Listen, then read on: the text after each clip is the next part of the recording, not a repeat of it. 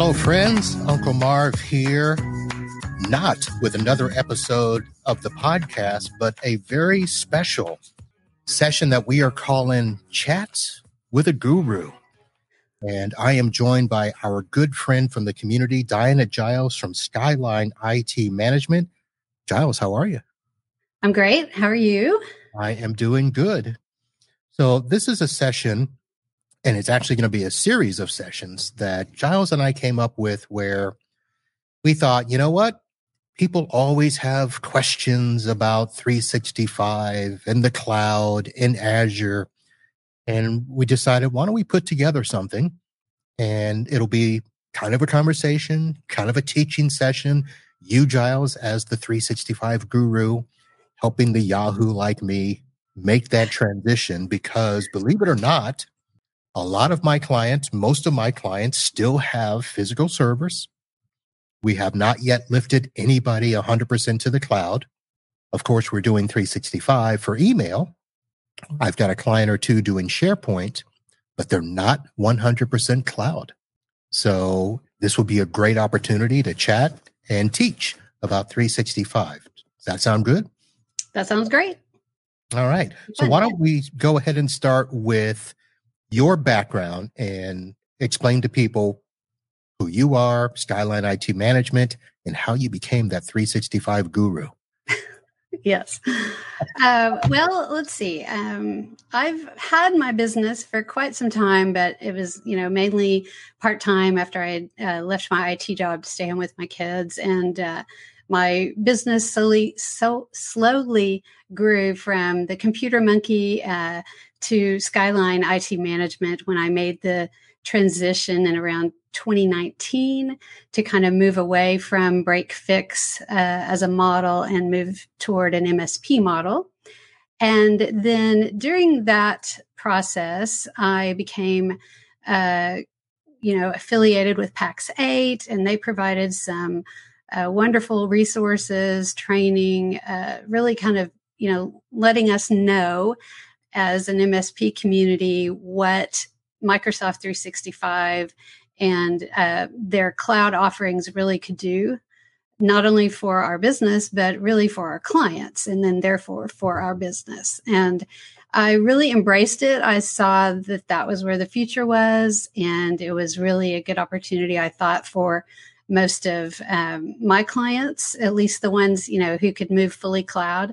We always have some that can't for various reasons, line of business apps and things like that. But even that is changing, even that some of those line of business apps we're getting, through Azure or other options. We have, we're even able to move some things we didn't think we could before. So that was just kind of when I got my feet wet and I started working on the Microsoft 365 Administrator Expert certification. And really that was just, for me so that I could be able to really kind of feel like I was informed enough to be that expert for my clients. And as I've done that, I've also kind of worked with some other organizations to help them make that transition as well. Maybe they didn't want to put in the time, or, they didn't have the resources or time to do it themselves. And so they've hired me to work on that for them as well. So I've done some cloud migrations and tenant setups for some other companies as well as my own. And so I guess that answered your question. Yeah. Now, when you talk about lifting them to the cloud, are you doing 100% cloud, meaning you're doing their data, you're doing their Active Directory, anything else that you're throwing up in the cloud for them? Yes. I mean, just if they have, most of my clients that are cloud only do not have a line of business app, but I have had one recently where they had kind of a custom app. And so I contracted with another company. In fact, we did a podcast about that with Kristen from Solutions to move their app to Azure. So, those are the kinds of things that I would do if somebody had an app like that and needed to move it to the cloud if it was able to. So I'm pretty much only taking on new clients that are either ready to move to the cloud, want to ditch their server, or are already free of a server. Okay. So that explains a lot for me because most of my clients still have a line of business app that is tied to the terrestrial server, and they've not yet figured out a way to migrate their apps to the cloud, but it's coming. So of course I wanted to learn a little bit about that. Let's first talk about the benefits of moving somebody to the cloud. Obviously we know that with email, you can get your email from anywhere, any device. You just, open up your Outlook or an app or something and you can get the email. What types of other things can users benefit from moving fully to the Azure cloud? Yeah, well, it really, a lot of it involves security because, as we know, it's kind of like comparing on-prem Exchange to Exchange Online. There's just a lot more security built into the online cloud version. We've been doing that for a while. So you can take it a step further with everything else as well. It's a lot of it is convenience, being able to have access to your data from whatever device. But then also on the company side, there's a security, data security there. So that you don't have to necessarily be concerned that your staff would have access on their phones to company data, because it can be managed by Microsoft 365 Business Premium and the security controls you get with mobile device management if you want, or just application management, so that the company data can be wiped from that device without touching their personal information. But if somebody were to leave, they've got that control. So that's, another thing.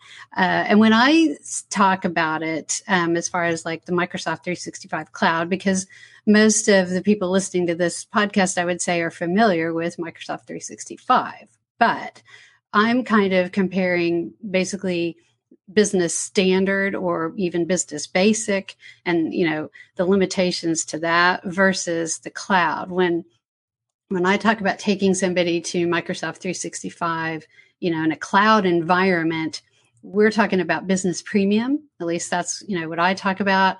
Obviously, larger organizations might be, doing, E3 or E5, but for small business, 1 to 300 users, business premium is going to be this cloud option. And the way that I explain it to people, like my clients, is that server is now the Microsoft cloud. And so business premium kind of takes the place of that on-prem server.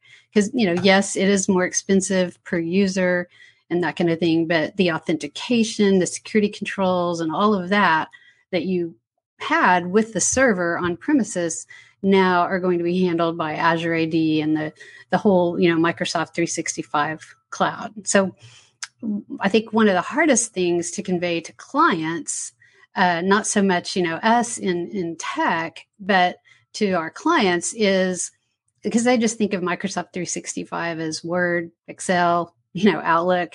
And that's really such a tiny part of it when you're looking at business premium and everything that it can do. So I was going to ask you to explain a little more, but you started to do some of that. And of course, this is obviously much different than just simply getting your email with an Exchange Online 1 or 2 plan. And you mentioned the difference between 365 Business Basic, Business Standard, Business Premium versus the E3 and E5. It's all confusing. It's a lot of licenses. And of course, the customers, have a hard time with it. I have a customer that I just onboarded that had most of their licenses as the Business Basic, which they thought was just fine for them. If somebody needed to go, work with Word or Excel, they would use the web version. Come to find out, a bunch of them were using an Office Pro Plus license that just started expiring on them. So we've been upgrading a lot of them to just the Business Standard because their only mindset is, well, we just need the apps. So you're talking about going beyond the apps and actual doing management. Now, I've looked at this and I know that there's device management in there, but what actually is built into the premium license that's more than the standard? Okay. Yeah. And it's really, It's really pretty significant. It's hard to get your mind around it without kind of a visual representation, which there is. We can put in the show notes or however you want to do it. There's some really good websites or a good website that you can go that really lays it out very clearly, and you can really see the difference. So I can either show that if you want, or we can just put it in the notes. Sure. But it, aside from just the apps, obviously, when you're getting into the business premium aspect of it, besides security, because business premium includes Microsoft Defender for Business in there as well. But you also have all of these policies that you can deploy, conditional access, which is very significant in providing security to who can log into your Microsoft account. And in addition to all of the security, which it is really extensive, you also have much more, as far as compliance goes and how the buckets of data can be controlled, the kinds of things that you can do with labels and deciding, protecting against information as far as PII, and, deciding who has access in your company even to certain information. Maybe the accounting team has access to certain data, but the others don't. And all of that can be, controlled with Microsoft Purview, which is basically the compliance piece of Microsoft 365. And then there is, of course, the Intune and the mobile device management, which does not necessarily, you can do extensive mobile device management, which, we always do on the Windows machines. When people log in to their Microsoft account on their computer, they are logging in essentially like you did with the same type of controls. I might argue even better controls into Azure AD that are controlling that authentication and that access to that device and all of the data on it. But in addition to that, with Intune, you can also control the applications and devices as far as like iOS devices, people who have, or companies who have company phones, or if they just want to allow their staff to use their personal devices, you can just do mobile application management and control what is allowed, preventing, for example, them being able to copy and paste company information, into some other place on that device. So let's see what else. Well, besides SharePoint also. So your storage, your data storage, that, we're used to the file, the server acting as a file server often. And so now SharePoint takes the place of that. With SharePoint comes also OneDrive, and those are, very much related. So you've got the ability to have your data accessible from whatever device you might be working at. And that's, really great for people when they're traveling and that kind of thing, or work from home situations.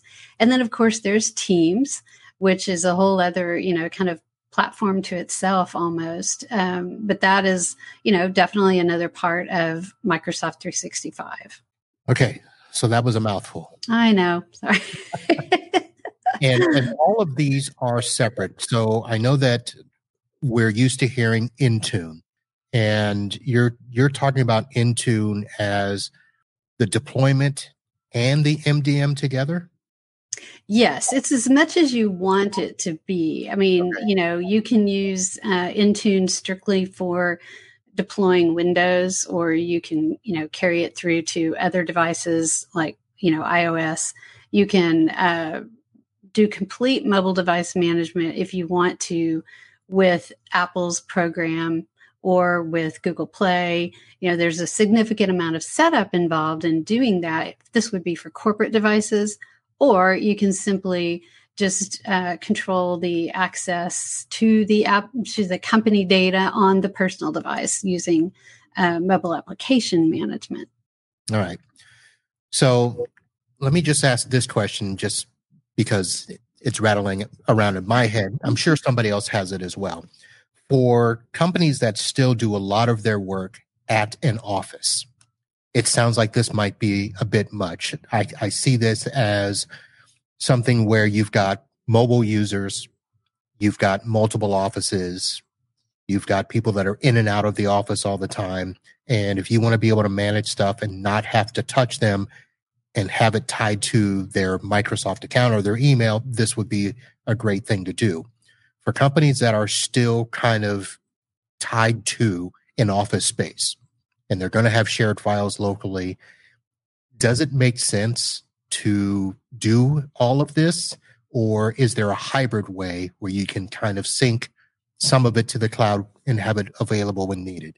Well, the answer is yes to both. I mean, yes, you can do the hybrid, something called Azure AD Sync. So you can actually get the advantages of, the Microsoft 365 cloud along with your server. And so that is definitely possible.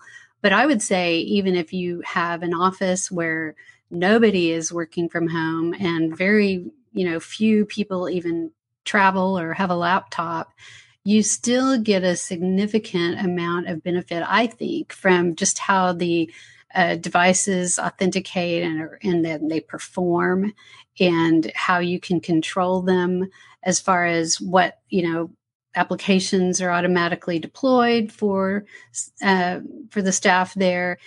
If you have ever seen an autopilot restore after having to, either take a device away or just refresh a device because of problems. And then when you deploy autopilot and it just all comes back and it's all there, it's very nice. I mean, and that of course is on the IT management side, but that also makes it easier for the users as well. They benefit from that too.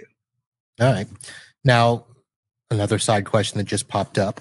There needs to be internet access for this, right? So if somebody's working from home, they decide to go on a vacation to the mountains of Georgia and stuff. What if there's no good Wi-Fi? Can they still function? They can function. There's going to be some things that they're not going to be able to do. Obviously, I mean, if you don't have internet, you're not going to be able to get your email. You can just, work offline. You're going to have, like for your files that are on the computer, you would be limited to the ones that were already there in OneDrive. You wouldn't have access to what they call files on demand, where you have a placeholder for a file and you click on it and it pulls it down from the cloud. So you would be limited to, you'd just be working offline, but you could still get on your computer and all of that. Okay. You mentioned files on demand. So we didn't talk about that earlier. So tell me. Yeah. Okay. Well, that's that would be kind of part of the OneDrive and SharePoint. Okay. So you have the option when you're using OneDrive. Every user, I guess I'll back up a little bit. Every user in Microsoft 365 would have a terabyte of storage for them personally. And when we say personally in this regard, this is business personal, not their home pictures and things like that. But they're the company files that they personally use, not accessible to everybody. So you get a terabyte there. Well, you can decide, let's say you have a device that's only got 256 gigabytes on it. Maybe they have, 600 gigabytes of data. So you utilize files on demand. They still have all of their, whole terabyte available to them, but the files are only that they use all the time are the ones that are kept on the device. So they'll indicate differently in File Explorer. You'll have a green check mark or you'll have a blue cloud, depending on whether it is on the device or available to be on the device. So that's files on demand. All right.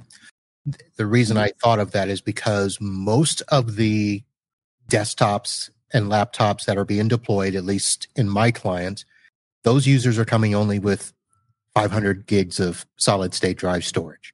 My first thought is if we're going to make everybody, use their Microsoft account, 365 Premium, they're going to use that terabyte of data, then they probably should have a terabyte of local storage.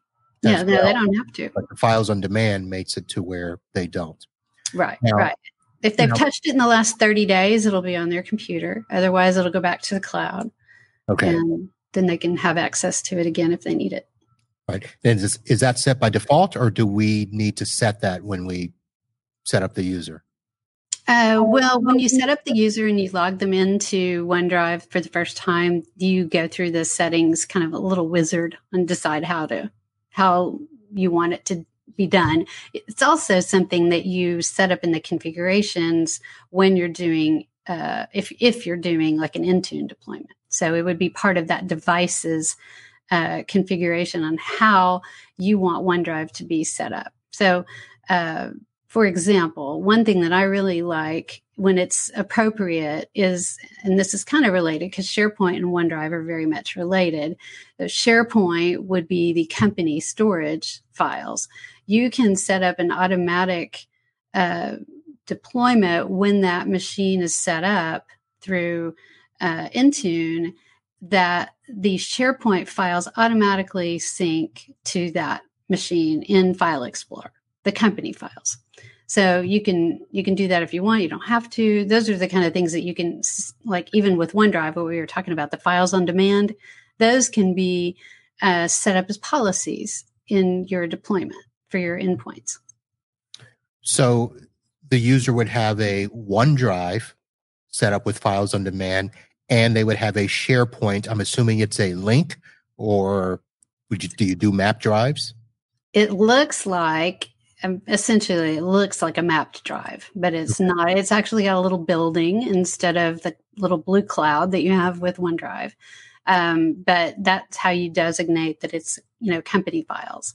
And those it can be set up in your, configuration in Intune to make that happen automatically, or it can be done manually too.